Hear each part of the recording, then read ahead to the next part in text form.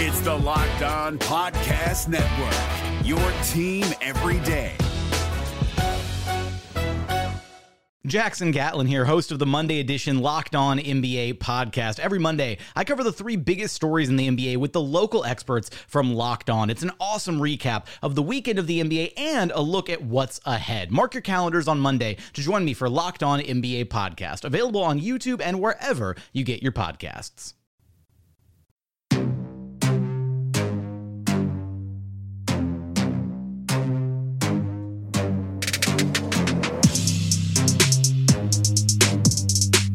What's up, everybody? Welcome to another edition of the Locked On Thunder podcast, part of the Locked On Podcast Network, your team every day. I am Brady Trantham, and for the next 30 minutes or so, you will be Locked On Thunder. It's Tuesday, and we're still a few days away from actual basketball. I believe the NBA actually starts games back after the All-Star break on Thursday, and your Oklahoma City Thunder are back in action in Oklahoma City at Chesapeake Energy Arena against the Denver Nuggets on Friday. Whew, it's going to be a long few days, but I'm enjoying some time off from practices, from wherever I have to be. It's nice to have these few days off because, as we all know, once you get back into All-Star break mode, post-All-Star break mode, the games get a little bit more important, the grind gets a little bit harder, and then the postseason is a completely different animal, not just from the player's perspective, obviously, but from a coverage standpoint. I'm enjoying these days off. And if you still don't know who I am, I've been covering the Thunder since 2014 and since 2018 with 107.7 The Franchise in Oklahoma City and 107.9 The Franchise in Tulsa as their lead Thunder insider, Thunder contributor, blah, blah, blah. None of that is that important. I'm just kidding. I enjoy it, and I appreciate my position. But, yesterday I was on the morning show on 107.7 today. I had Trantham Tuesday during the Dylan and Todd show from 9 to noon. And yes, it's been quite a few days, a lot of stuff to talk about. We'll have some things to talk about as well as we get later into this episode, but you can also follow my other Thunder podcast, OKC82, that I do with Madison Morris, and we're also on the Franchise Thunder Insider Show on Saturday mornings from 10 a.m. till noon. We will have a show this Saturday. Yay! The basketball show is back. And please feel free to follow me on Twitter at Brady Does Sports. Again, no practices, no games to talk about. So we might dive in a little bit of like what we've seen thus far, a handful of other topics. I was going to go a little bit of a deep dive into SGA's season up till this point and basically talk about the leap that he's made, because I think that kind of gets lost a lot when we're talking about Shai Gilgeous-Alexander. It's just the leap that he made from his rookie season with the Clippers into what he has now become with the Thunder. But I wanted to have a little bit more time for research on that one, so I'll probably shelve that for Wednesday, maybe Thursday. Just depends on how much time I have to get stuff done. But I do want to talk about basically something that I discussed earlier today on 107.7 with Dylan Buckingham and Todd Lisenby. And it's the age-old question about this season. I mean, is this a rebuild? Is it a rebuild? And I tend to side on the answer of no, it's not a rebuild. It's a remodeling. I mean, at the end of the day, it's silly to put a metaphorical category on this season, but again, it goes all the way back into July when Paul George was traded, and then a few days later, Russell Westbrook was traded. And then immediately after that trade went down, you saw all the reports, just like I did, that Chris Paul's going to be going to Miami, or there's going to be a third team involved. Daryl Morey did not trade Chris Paul to Oklahoma City, thinking that Chris Paul would end up in Oklahoma City. And then as the hours turned into days and the days turned into weeks, it became apparent that Daryl Morey didn't give a damn what Oklahoma City did with Chris Paul. He just simply wanted Russell Westbrook for Chris Paul for whatever reasons. And I know that there are some people around the league that feel like that Daryl Morey didn't really want that trade to go down. At the end of the day, he made the deal, and Oklahoma City was, in a lot of ways, made maybe a little bit better in the short term, but again, that's a different topic for a different day. Chris Paul or Russell Westbrook, who you got. But again, we lived under this guise of, Chris Paul, Danilo Gallinari, they're going to be traded fairly soon. Don't get used to them. And the date that we always talked about was December 15th, when the rest of the league, the majority of the league, could then be traded. That's when it's going to happen. That's when the true rebuild is going to take place. And the true rebuild that even Sam Presti heavily alluded to in his offseason op-ed to the Oklahoman right before he had his basically post Russell Westbrook, Paul George have just been traded press conference at the time. At some point it was going to be difficult. At some point it was going to be hard. And we just kept thinking about that until, before we knew it. And I think that this kind of happened first before the second thing. This being first being, oh, I guess they're not rebuilding. Oh, the second thing being, the Thunder are actually kind of good. Like, they might be able to climb up in the standings in the Western Conference. They might be able to possibly win a first round if they get a beneficial matchup. It's not out of the realm of possibility. That's not Homer speak by any means. But we're all human beings. And no matter what, like, we always feel better if we can categorize something. And this season, because we know it's not going to yield a championship, and we live in the rings culture, and that's what, at the end of the day, matters, of course. It's a wash. It doesn't matter that it's a good story. That story can be told today, can be told months from now, can be told 10 years from now when we look back on how the Thunder were able to rebound, if they are able to, and get back to a championship contender that they were in their first decade.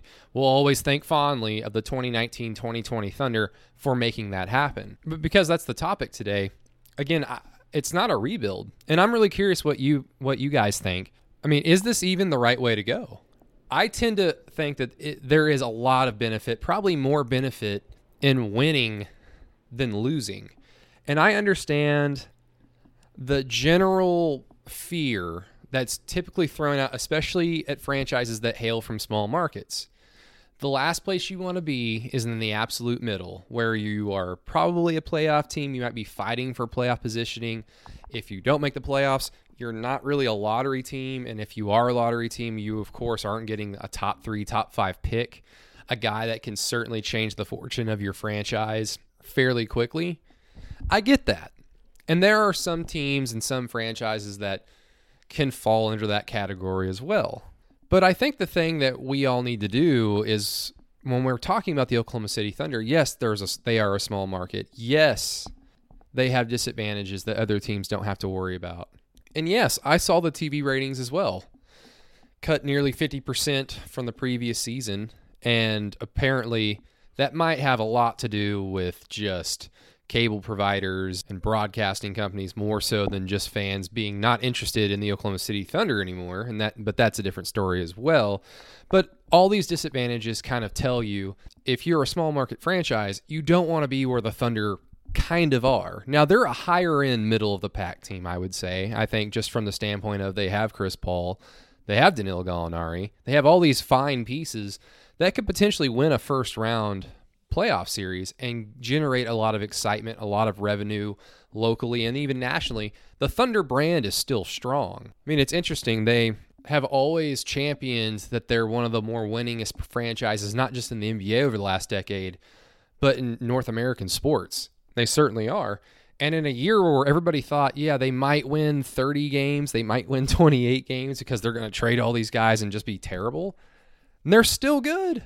They reached their Vegas win total before the All-Star break. But it circles back to, you've got to give Sam Presti in the front office the benefit of the doubt. They're well aware of what they need to do to get back to where they need to be. And then you circle back into why or how is this beneficial that the Thunder are doing all of this? Like, why aren't they trying to aim for a top 3 pick? Why didn't they try a little bit harder if they had to package a first-round pick or so to get rid of Chris Paul, just so that they could tank and go the classic route of trying to rebuild a franchise? Look, like I said, I'm a big proponent of winning matters more than losing. Winning is more important than losing. Now, there are lessons certainly that can be learned in losses, but you want to make sure that those losses aren't the norm. The second that losing becomes the norm, that's what defines you. you don't know how to work any harder because guys like Devin Booker work their ass off. He works his ass off. He's an all-star level player. He was in the all-star game. He almost won the three-point contest. He already won a three-point contest before. That guy works his ass off. But guess what? It doesn't matter because he works for he plays for the Phoenix Suns. Once you get to a point where you are like with the Thunder, where you can even have victories and still find yourself scratching your head, whether you're a fan, whether you're like me and you're in the media, whether you're a player or a coach on the Thunder.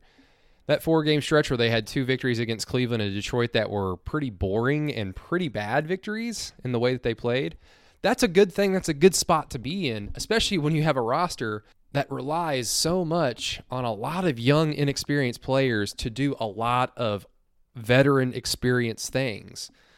That Marcus Smart strip of Shai Gilgeous-Alexander is going to probably pay dividends down the road.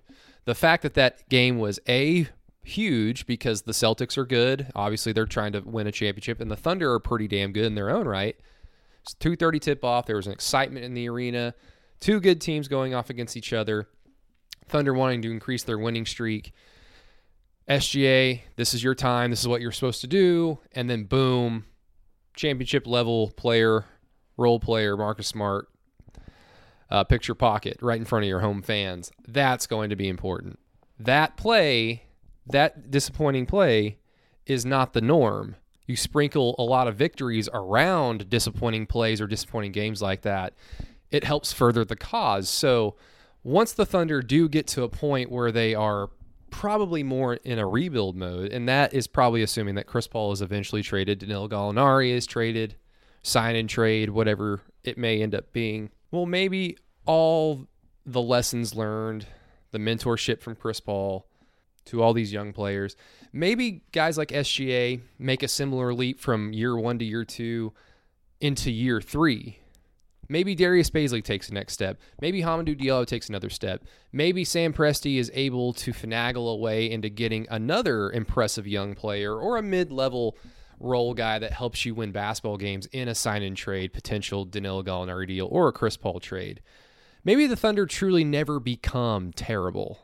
And again, there is still something beautiful and something to be learned. Even if you are kind of an upper middle-class team in the NBA, there's always going to be a chance if you have a front office led by Sam Presti, an aggressive front office that's constantly trying to get better, that is constantly trying to find deals that benefit not just the players on roster, but players down the road that aren't even playing for the Thunder at this point. And before we get any further, I wanted to talk to you guys about Theragun. The stress of daily life weighs on all of us. Whether you're an elite athlete or just a regular person trying to get through the day, muscle pain and muscle tension is a real thing.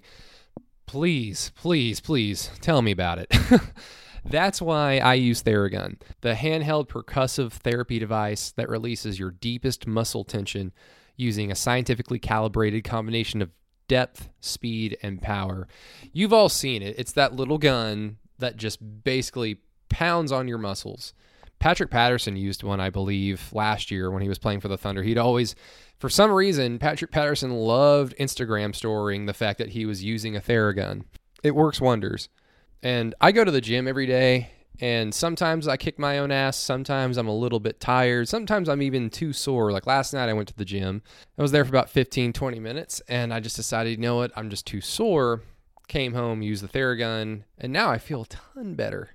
So feel better naturally, treat your pain, and get back to your life. Try Theragun risk-free for 30 days or your money back by going to Theragun.com/lockedon. For a limited time, my listeners to this podcast get a free charging stand with purchase, a $79 value, absolutely free. That's Theragun.com/lockedon. Theragun.com/lockedon. And welcome back to Locked On Thunder, everybody. I didn't really mean to ramble on the last segment, but I mean, it's a topic that demands to be rambled because you're speaking in metaphors, you're speaking in generalities and technicalities. The fact, at the end of the day, saying the general statement that you can't be in the middle of the NBA, that's the worst place to be, that's unfair because every team situation Whether it's just because of the city that they're in, the market size, the front offices, the players that they already have on roster, the young players that they have on roster, and then the draft assets moving forward are all different. Yes, if you are a middle-of-the-pack team with no draft future, if you're the Sacramento Kings and all you have are like 3,000 second-round picks, yeah, that might not be too good of a place to be in if you're a fan of the Kings. Now, well, the Kings are going to suck and they're going to get a lot of first-round lottery picks. Oh, wait, their front office typically doesn't draft well. So, yes, that could work. That statement could work for the Kings. For the Thunder, and I've had this argument with a few people on Twitter whenever I say that Sam Presti more times than not has hit on his draft picks. And that goes well beyond the fact that he drafted Kevin Durant, Russell Westbrook, and James Harden, Serge Ibaka, basically in 3 years. You can throw Jeff Green in there too. Jeff Green's still in the league, and Jeff Green helped out this franchise a lot in the early days. No, being able to draft guys like Steven Adams, being able to draft guys like, and we all have our own opinions on him right now, but Terrence Ferguson, Darius Bazley, Hamidou Diallo, Reggie Jackson, and even guys that ended up being busts, but Presti is still able to flip them into positive assets like a Cameron Payne. Like, relative to where the Thunder are drafting, Sam Presti typically hits on his draft picks. Do they all become all-stars? No. But if you're drafting, in the 20s, in the first round, or even the second round, are you expecting an all-star?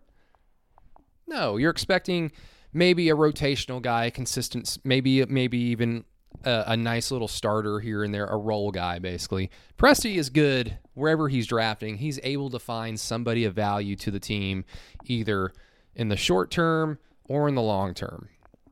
So you have that thought whenever you're trying to dissuade the whole, it's terrible to be in the middle, it's terrible to make the playoffs, it's terrible to try to win games. Well, wherever Sam Presti and the Thunder are located in the draft, more times than not, you should at least give Sam Presti the benefit of the doubt to at least see with your own eyes if the guy that he drafts is a scrub or not.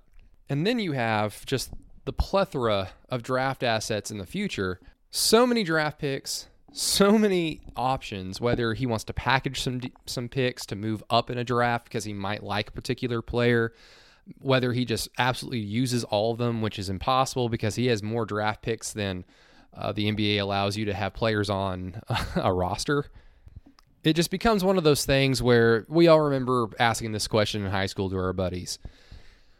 You're about to take a test, your friend's already taken it, you're kind of nervous because you didn't study for it, or you may not have studied as hard as you needed to, kind of like me.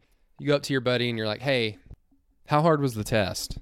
I didn't really study for it. And then your buddy just kind of looks at you and goes, dude, you have to try and fail this test. It was so easy. Sam Presti has to basically try and fail at rebuilding the Thunder through the draft because he just has too many picks, too many options, and too many nice little assets even on roster. And there's going to be more assets to come via trades, and trades that we can't even foresee at this point.